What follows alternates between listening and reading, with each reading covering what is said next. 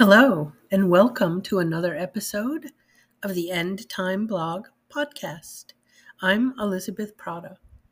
Today, I am talking about quite a subject about demons, where they came from, demon possession, their schemes. And it's because our church is preaching through Matthew, and we got up to Matthew 8 with the passage about the Gadarene demoniacs. So it's in the Bible. Let's discuss. Demons are unholy angels. These are the ones who followed Satan into rebellion.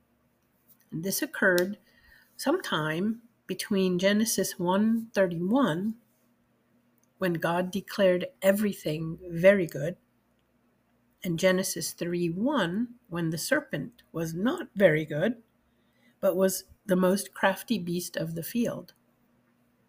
His fall is described in Isaiah 14:12-14 and Ezekiel 28:12-18.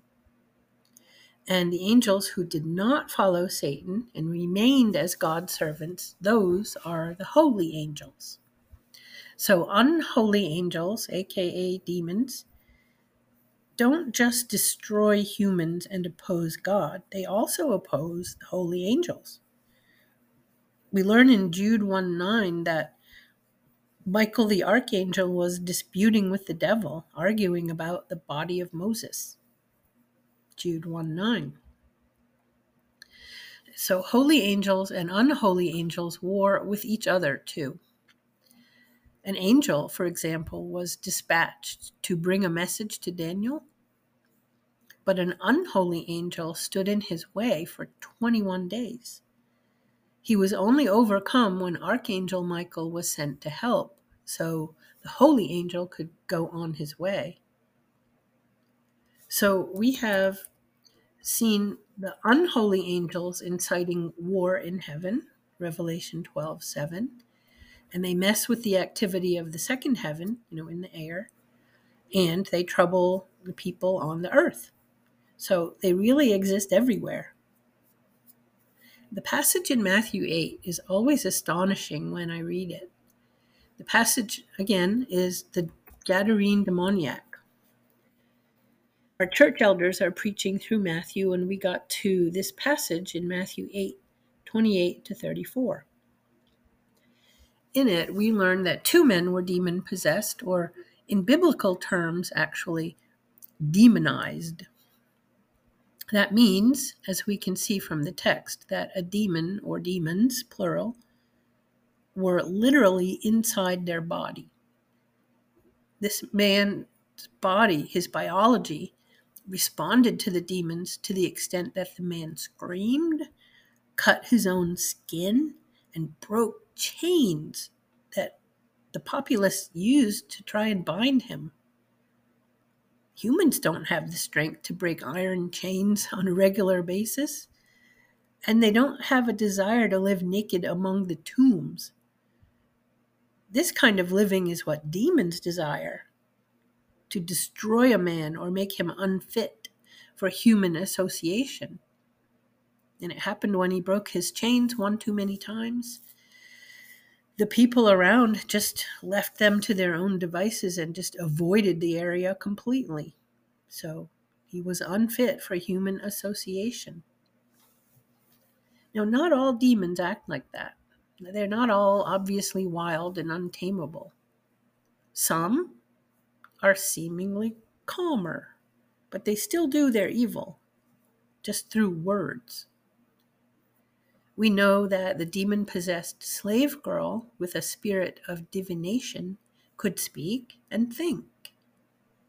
She earned her master much money by divining the future. She followed Paul around saying, "These men are slaves of the Most High God who are proclaiming to you the way of salvation." Acts 16:17b. In another case, we learn that a, quote, lying spirit, unquote, offered to go into the prophets and entice them. That's in 1 Kings 22, 20 to 22. I'll read it. And Yahweh said, "Who will entice Ahab so that he will go up and fall at Ramoth Gilead?" And one said this, while another said that. And then a spirit came forward and stood before Yahweh and said, "I will entice him." And Yahweh said to him, "How?" And he said, "Well, I'll go out and be a lying spirit in the mouth of all his prophets." Then God said, "You shall entice him and you shall prevail. Go out and do so." As a side note, this is why we cannot tolerate a confirmed false teacher. They are either demonized, meaning their very body is hosting an evil entity, or they are demon influenced, meaning they are externally troubled by a demon, as Paul was, and thus they are in the, not the spirit divining girl, slave girl, but Paul was troubled by a demon that was the thorn in his side. So they are full of lies about God and his people. There is no such thing as eating the meat and spitting out the bones. You're eating lies and poison. So demons have various methods they employ. Their total aim and goal is to thwart God's plans and destroy God's people. They also enjoy destroying unsaved people. We know all this because John 10:10 says, "The thief comes only to steal and kill and destroy. I come that they may have life and have it abundantly." Well, so far we know that 1, demons exist. 2, demons used to be holy angels but chose to sin with Satan. 3, demons employ various methods to try and thwart God, as in violent possession or harassing or lying. 4, demons can enter a person or even an animal. Remember, they begged to go into the pigs instead of the abyss.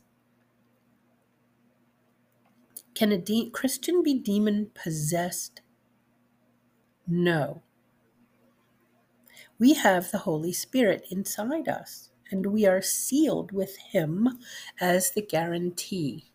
2 Corinthians 1:22.